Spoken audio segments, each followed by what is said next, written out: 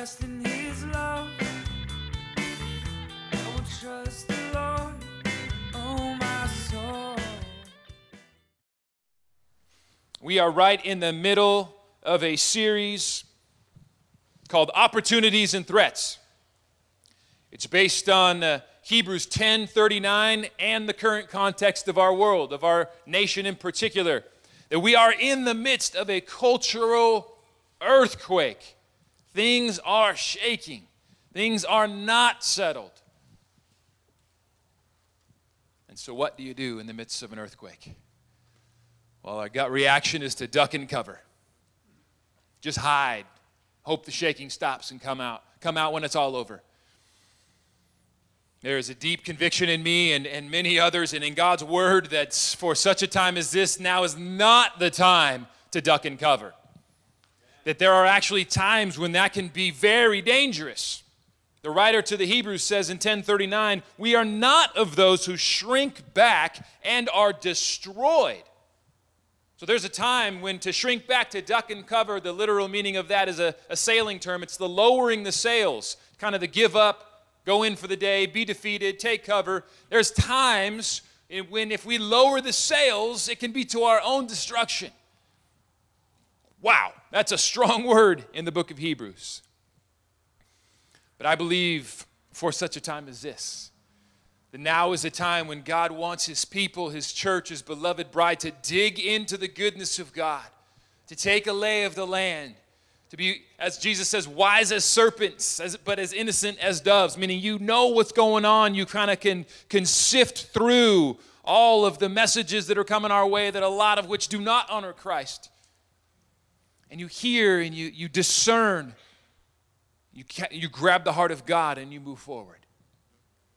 So we've been looking at a lot of different realities right now. Opportunities that come in the midst of the threats in our world. And so this is week 6. So I'm not going to recap week 1 through 5, but they're out there. They're on the website. They're on our YouTube channel. They're on our Facebook. I encourage you to get caught up if you're just joining us. But the basic idea in it is from Acts 1:8, where Jesus says, you will receive power from on high when you will be clothed with the Spirit, and then you will go out and be my representatives, my ambassadors, represent Jesus in Jerusalem, Judea, Samaria, and the ends of the earth. And that there's these kind of concentric circles of influence, if you will, where you start in the home. You start with yourself. You start with your close sphere of influence. And then it moves outward. So Jerusalem, that's like your hometown, your city, your neighborhood.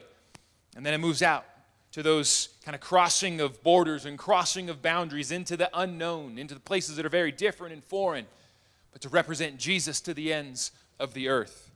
So last week we kind of looked at, let's say, Jerusalem, Judea, if you will, in the sense of we moving beyond our city and look to the state of California and what are some of those threats.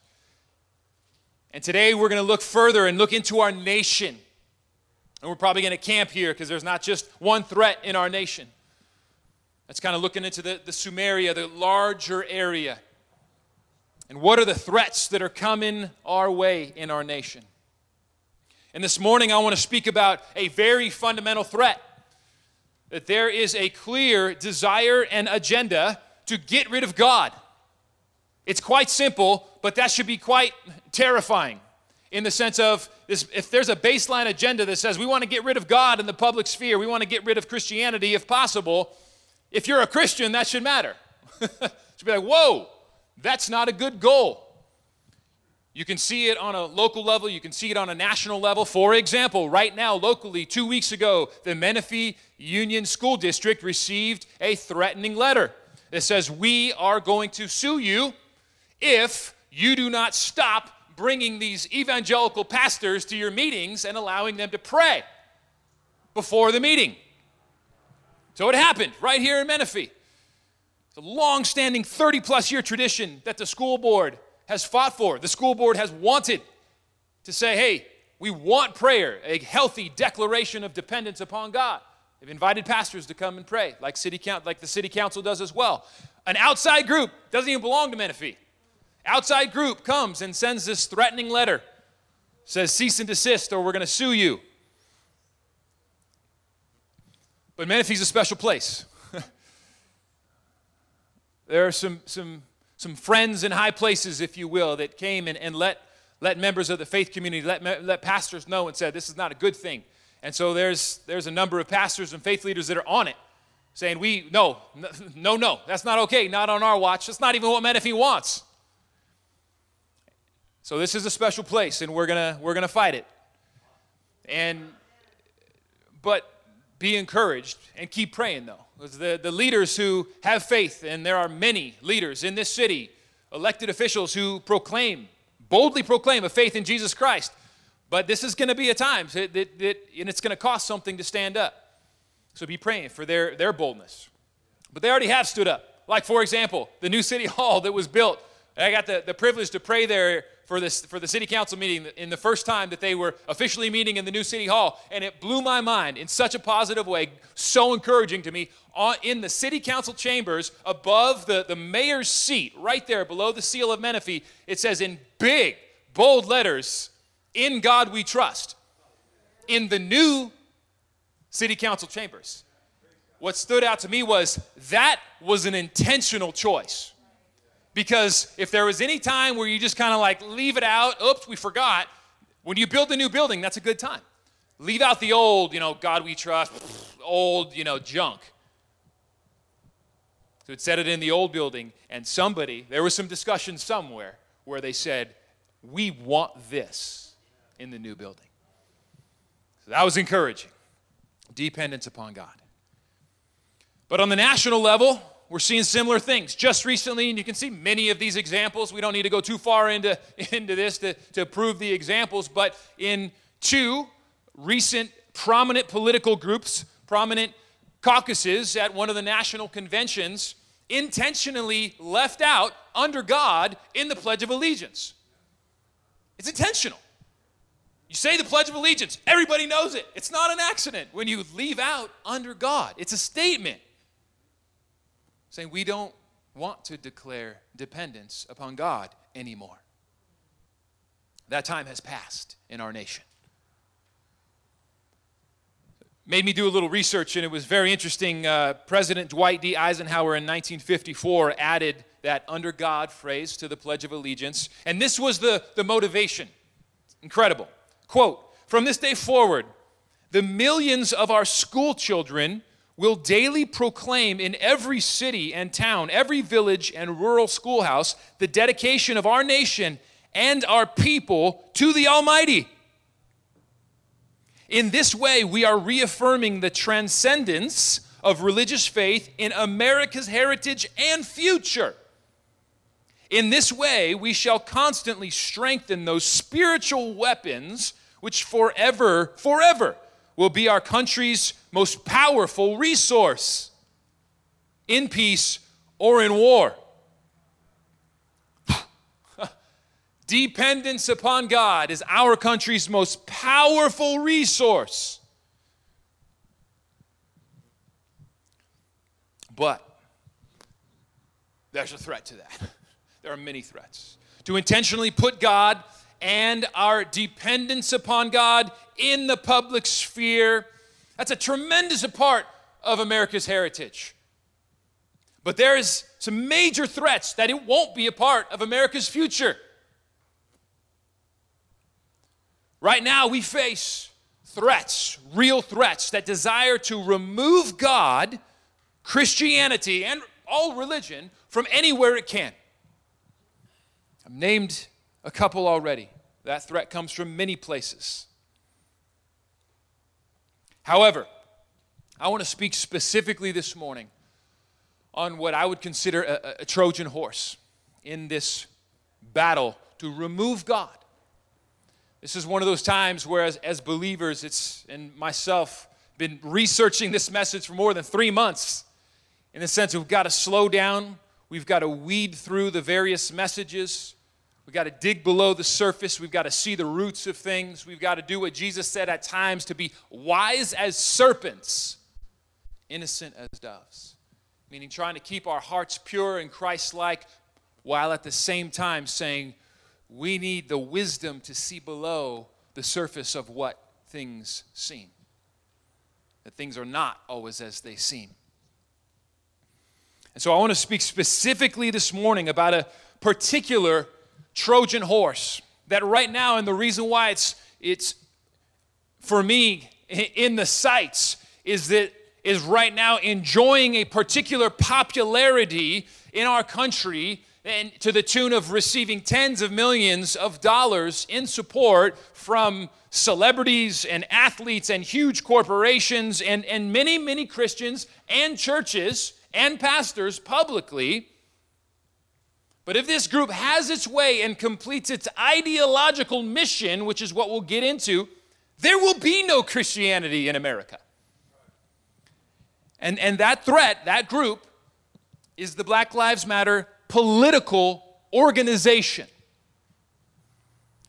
Now, as soon as I say that, let me explain my words carefully. I said the Black Lives Matter political organization. That is not the same thing as the phrase or the meme. Black Lives Matter. So today we want to do some careful thinking and untangle some things, get into God's Word, get into the ideological roots and untangle some things that right now are just one. And that's part of what I would say is where the deception comes from. So the phrase Black Lives Matter, if you take those words as individual words, put them together in a phrase, it's an adjective and a noun and maybe an adverb, don't know my grammar. Adjective, noun, adjective. Black Lives Matter. You put that through the theological grid of the Bible, you're going to come out with an amen, absolutely, 100%. That phrase by itself lines up with many biblical values. And we have the very beginning of the Bible, Genesis 1, let us make humanity, all of humanity, in our image and likeness. So the Bible's 100% clear from the beginning in God's created order, in God's created design. All of humanity is created in His image and therefore have equal value and worth before God and one another.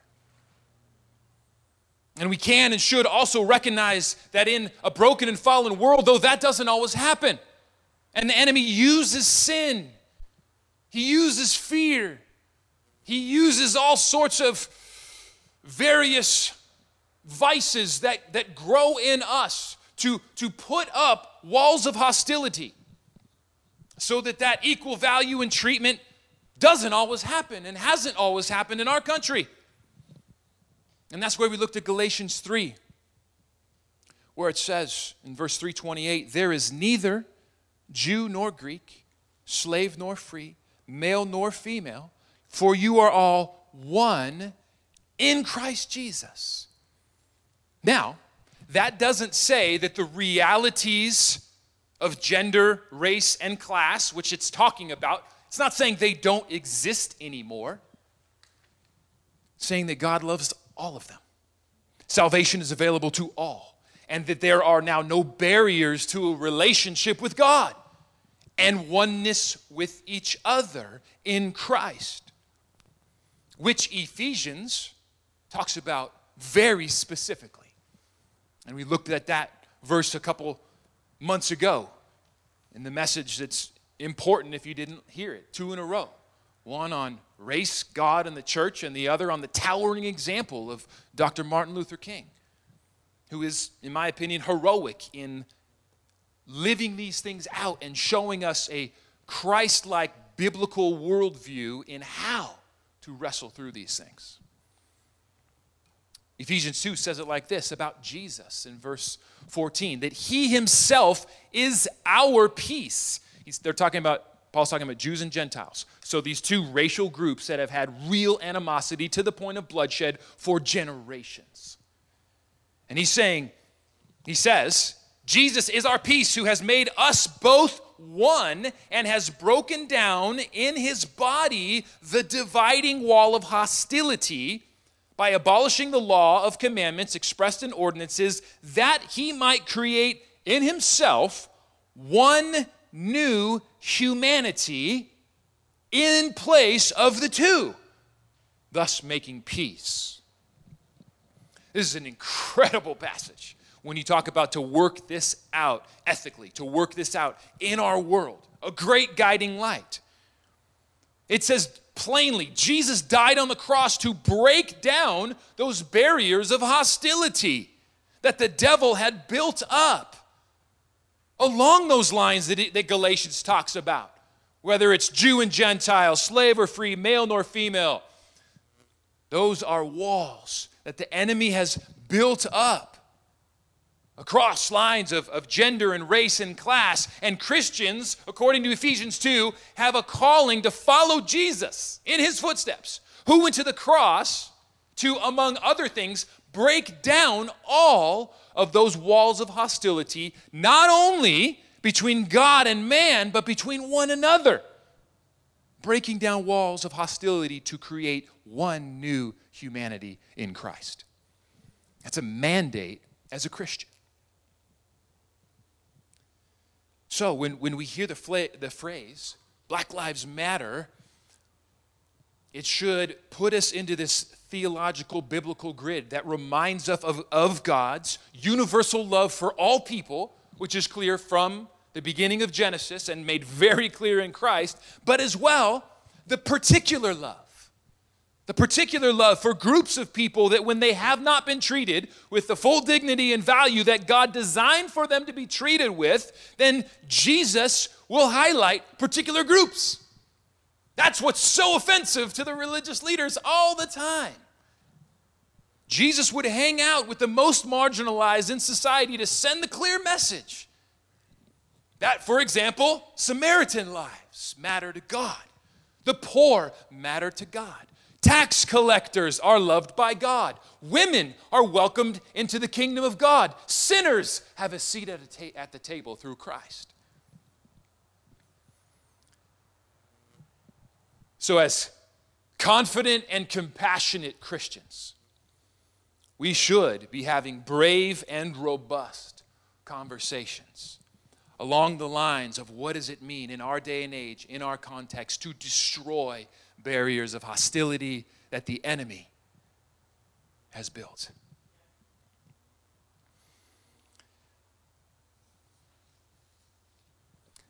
So that's my take on the phrase Black Lives Matter.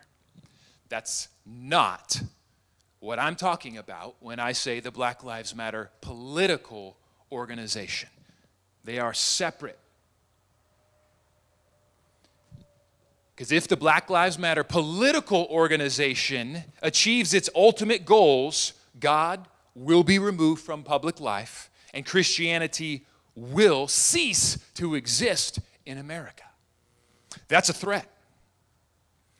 So I want to walk through those clear threats that face us so we can be aware, if we're not already, and have a boldness to say, how do we respond with love, with compassion, with grace, but with that wise as a serpent, innocent as dove, to be able to stand up and say, if this organization thrives, Christianity is majorly threatened in the public sphere. So let's get right down to it. Why am I taking such a strong stance to say that the Black Lives Matter organization, political organization, is such a threat? Because of its ideological roots and ultimate goals. And what are those? I don't want to put words in anyone's mouth, so here's, in a moment, a little clip from the founder who is responding to a particular question. At the beginning of Black Lives Matter political organization movement, when it was gaining notoriety, there was a critique saying, your goals aren't quite clear. You're demonstrating in the streets, but do you actually have an ideological foundation with broad and clear goals? So there's a critique. So this is the question being asked. Do you have an ideological foundation? Another way to say that is a worldview from which your values come and your political actions and goals operate. So let's listen to Patrisse Cullors, founder and current director. Concerned that there's a lack of perhaps ideological direction in Black Lives Matter that would allow it to fizzle out, as he said, in comparison to Occupy Wall Street. As you are advanced in your own organization, as you all are headed to Cleveland to participate in this Black Lives Movement conference, how do you respond to that particular critique? Again, a loving critique from an elder of the struggle that some others share, that I've even shared as well, to be frank, is a concern about, in part because of the co-optation and the appropriation, that a more clear ideological structuring might be of some value here. But how do you respond to those kinds of, again, loving criticisms? I think that the criticism is helpful. I also think that it might, I think of a lot of things. The first thing I think is that we actually do have an ideological frame. Myself and Alicia in particular are trained organizers. We are trained Marxists. We are super versed on sort of ideological theories.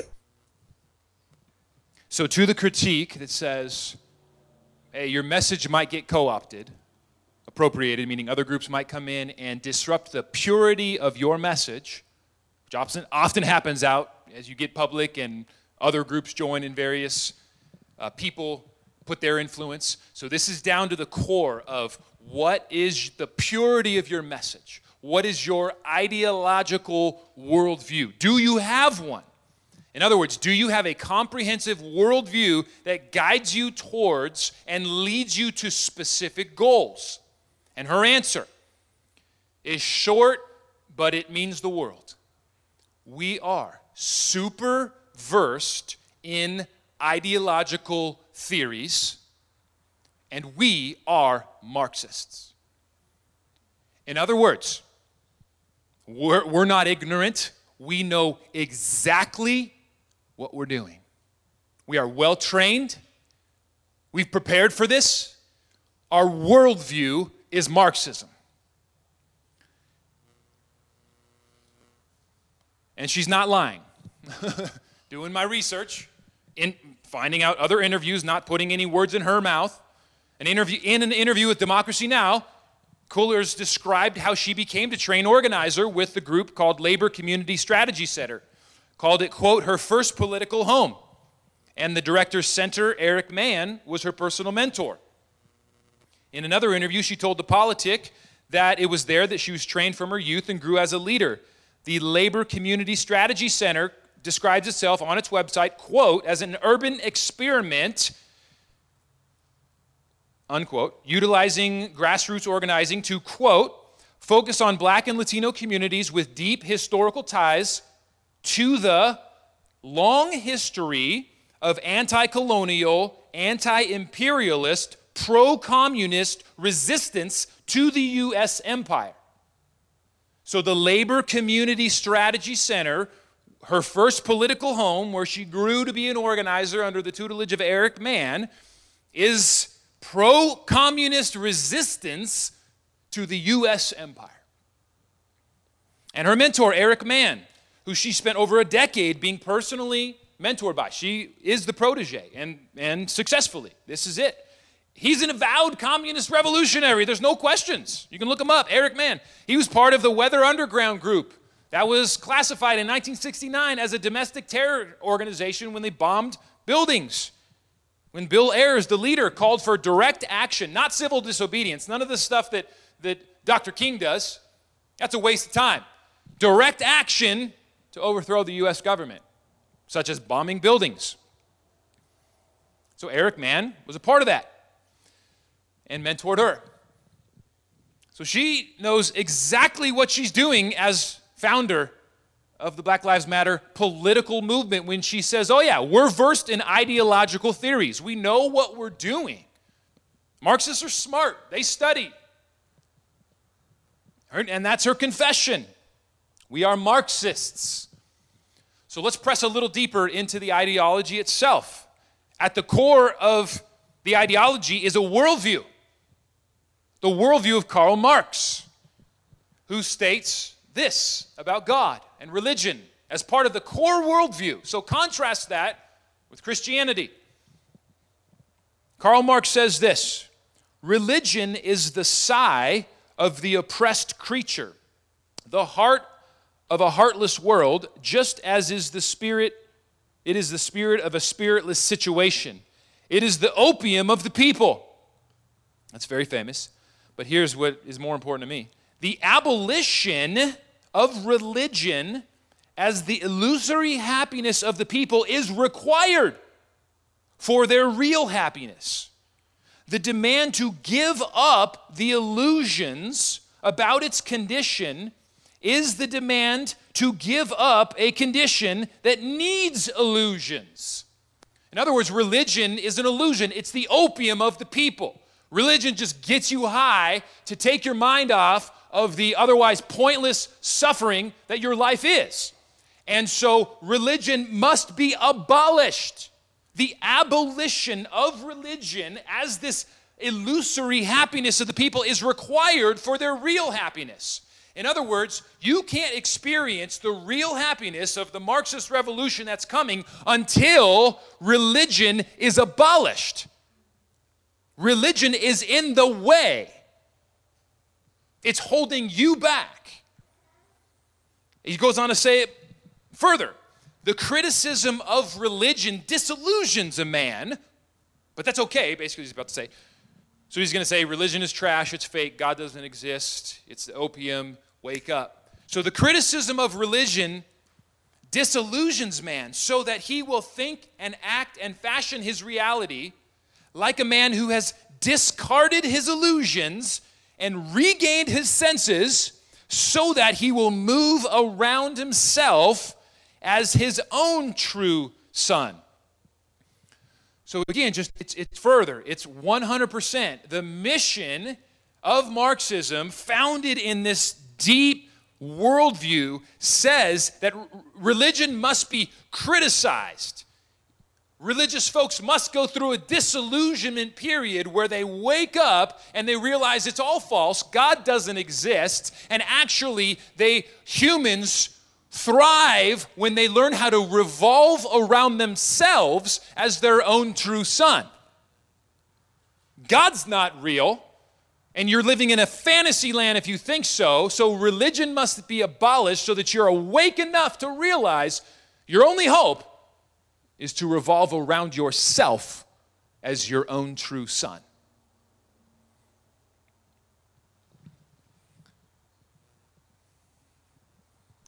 In more clear fashion, simple places, Marx said, my object in life is to dethrone God and destroy capitalism. So when we hear this, that this is the self-proclaimed ideological framework, a worldview, deeply studied, very versed in ideological worldviews, and that Marxism is an inherently atheistic worldview. I mean, it is fundamentally incompatible with Christianity. You are your own true son. You've shed the illusions and lies that religion is real or does anything. Revolve around yourself. Take care of yourself. That's it. It's all you got in this otherwise meaningless materialistic world. So Marxism is an inherently atheistic worldview. An inherently or violently or aggressively, militantly atheistic, because in the sense that the belief of God, any belief in God, but Christians seem to always be the main targets, but any belief in God must be abolished as a necessary part of the process of setting people free from illusions that are oppressive, in order to be empowered to move around yourself as your own true son. That is the ideological framework from which the Black Lives Matter political movement is built upon.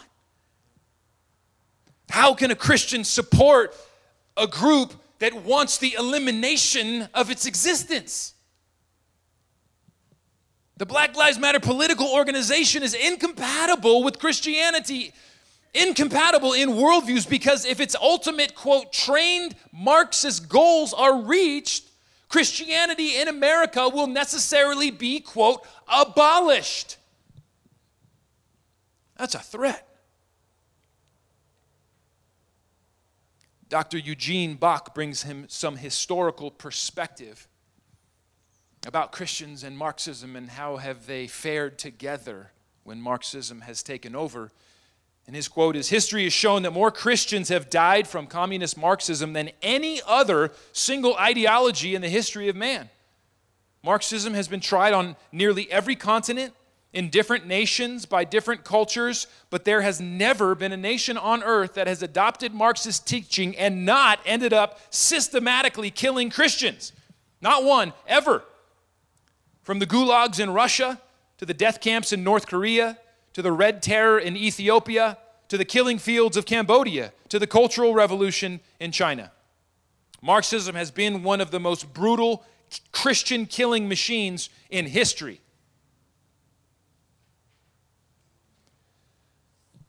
Let me contrast this ideological framework of Marxism with another one. You might call it the American experiment. Think about what you heard from Marx and what you hear from the Declaration of Independence. That we hold these truths to be self-evident, that all men are created equal. They are endowed by their Creator with certain unalienable rights, that among these are life, liberty, and the pursuit of happiness. That to secure these rights, governments are instituted among men, deriving their just powers from the consent of the governed. This ideological framework, this political ideological framework, is rooted in a Judeo-Christian worldview that says, quite simply, in contrast to Marxism, God exists. You're not an accident. You're not material worthlessness that's here for a short time. All are created in the image of God and derive their value from God. And therefore, we want to build a society on this worldview, which gives us the ideological framework that says in politics, all men are created equal. They're endowed by their Creator unalienable rights.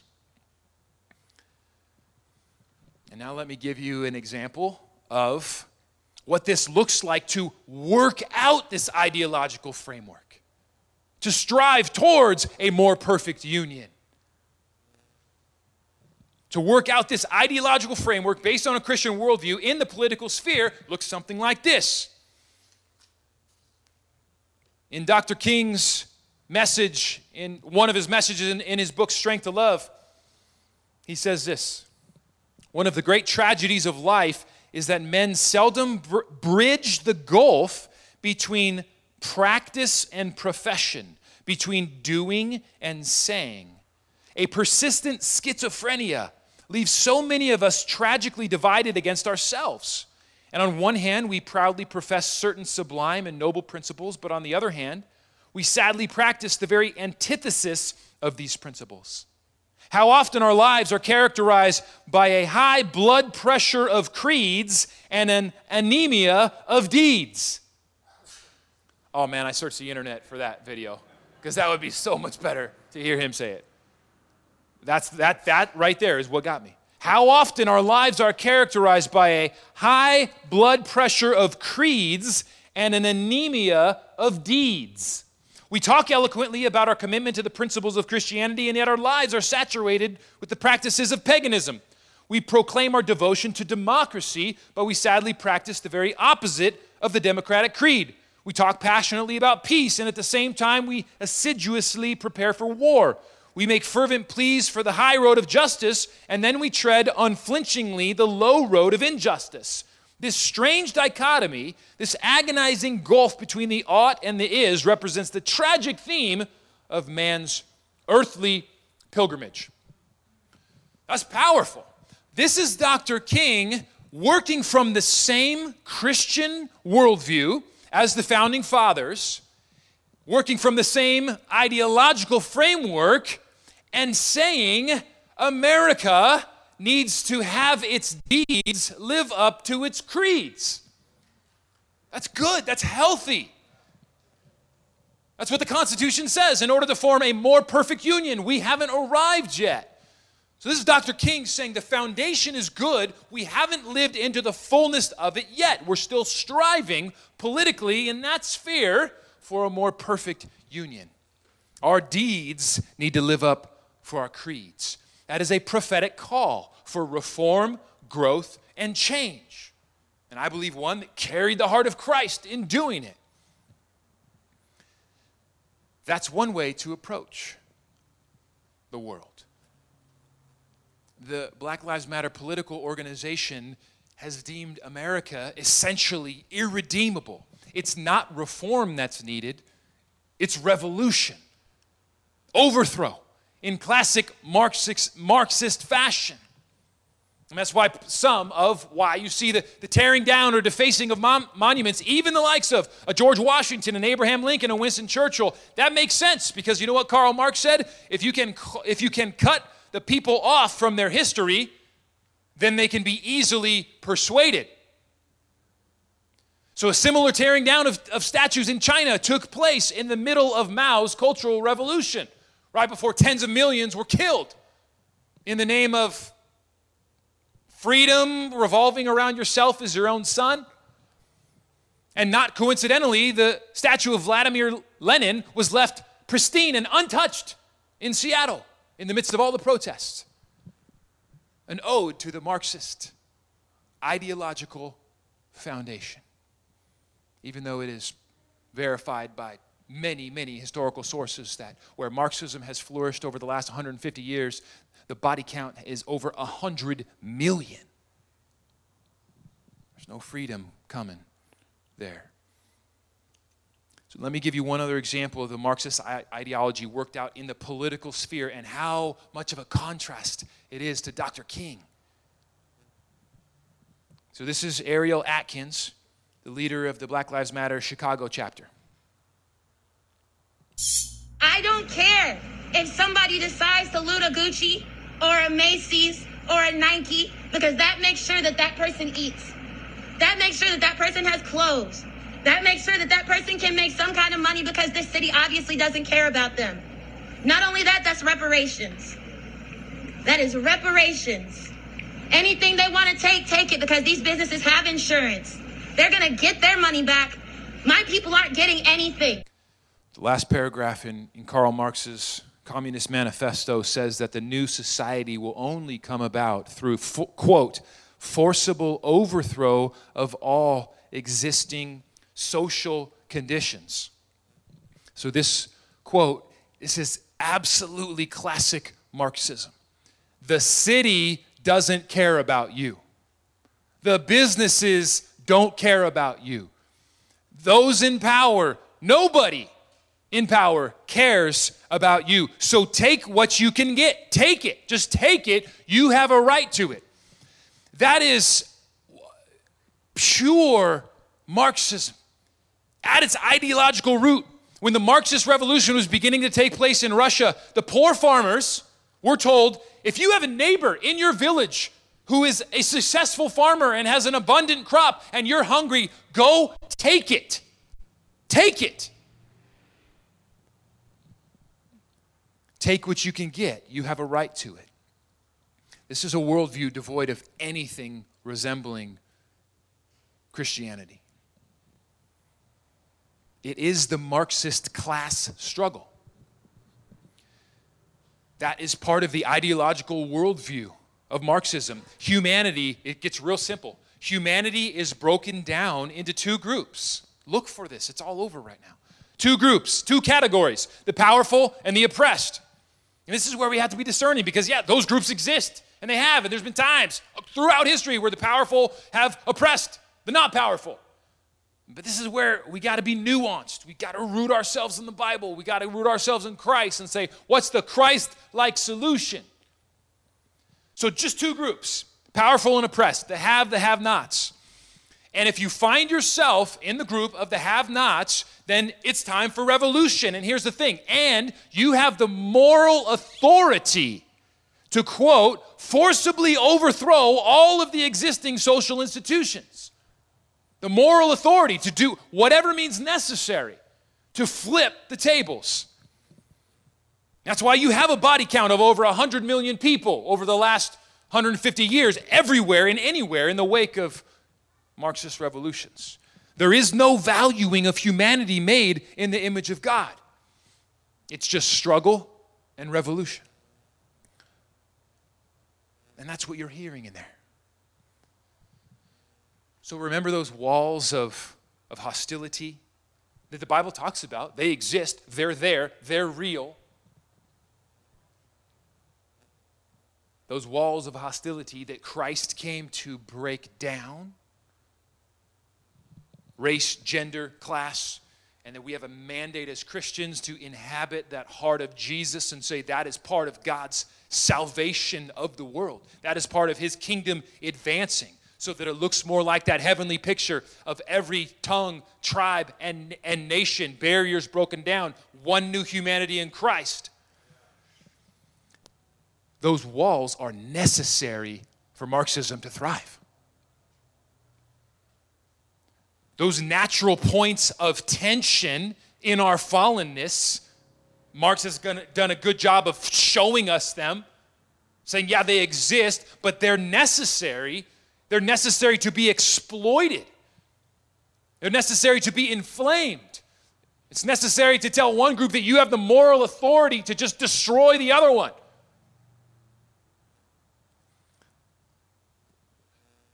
In Christ, with the biblical worldview, we're not called to exploit or inflame walls of hostility. We're called to break them down and forge the one new humanity in Christ. So in the end, and this is why, to me, we're stepping outside of kind of our normal sphere of influence, if you will, and going straight into the political landscape, not trying to be partisan, trying to be biblical, looking at our context. Say, this is real.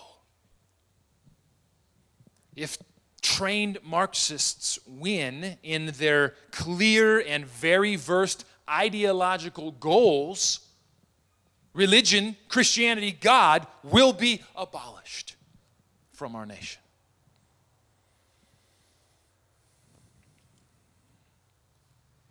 So what do we do? Well, it's 11 o'clock, so I got to stop. Wrestle. Expose the atheism and Marxism that are real. Call people, continue to call people where you have influence, call people to prayer and dependence upon God. I'm grateful to be a part of that here in Menifee and part of a team, a crew that's going to try to say, hey, prayer in our schools, that has been removed, but prayer for our city leaders, our elected school board members, that's still something we can fight for. Love people. See, our world does want to kind of break us into categories where it says you can't stand up for racism, stand up. Wow. Edit that one. Our world says you can't stand up against racism and stand up against Marxism at the same time. Or you can't stand up against racism and say Black Lives Matter political organization is not a good thing for America. Right now, that's all one. And so this, hopefully, what I've tried to do today was to say, let's pull some of those things apart and look at the truths in each. Let's be biblical worldview Christians that are wise as serpents, innocent as doves. And then try to have those conversations. Articulate the difference between those things in our current context. To say that we oppose the Black Lives Matter political organization atheistic and Marxist roots and goals to abolish religion, yet we as Christians continue to want to work to be Christ-like and break down barriers of hostility wherever they exist and forge God's vision for one new humanity and wrestle through it. We're going to not get it all right. We're going to make mistakes. It's going to be difficult. But this, to me, this is a worthy battle to be fighting in our current context. This is an opportunity to let the true light of Christ shine. So let's pray. God, we finish where we started and declare our dependence upon you. We ask for your help. We ask for your Holy Spirit to empower us to navigate the waters that we dove into today. We ask for your Holy Spirit to help us be wise as serpents, innocent as doves. Meaning, may our hearts stay pure. May our hearts be even more purified to have the Christ-like love and compassion for your entire world. And at the same time, would you give us just even a supernatural ability to see through lies that are coming our way and see threats that are real, that want to do away with the name of God in the world. We just pray for your help, Lord. May you grow us into a powerful community of believers that does these things well to the glory of Christ and the advancement of your kingdom. I pray this in Jesus' mighty name. Amen.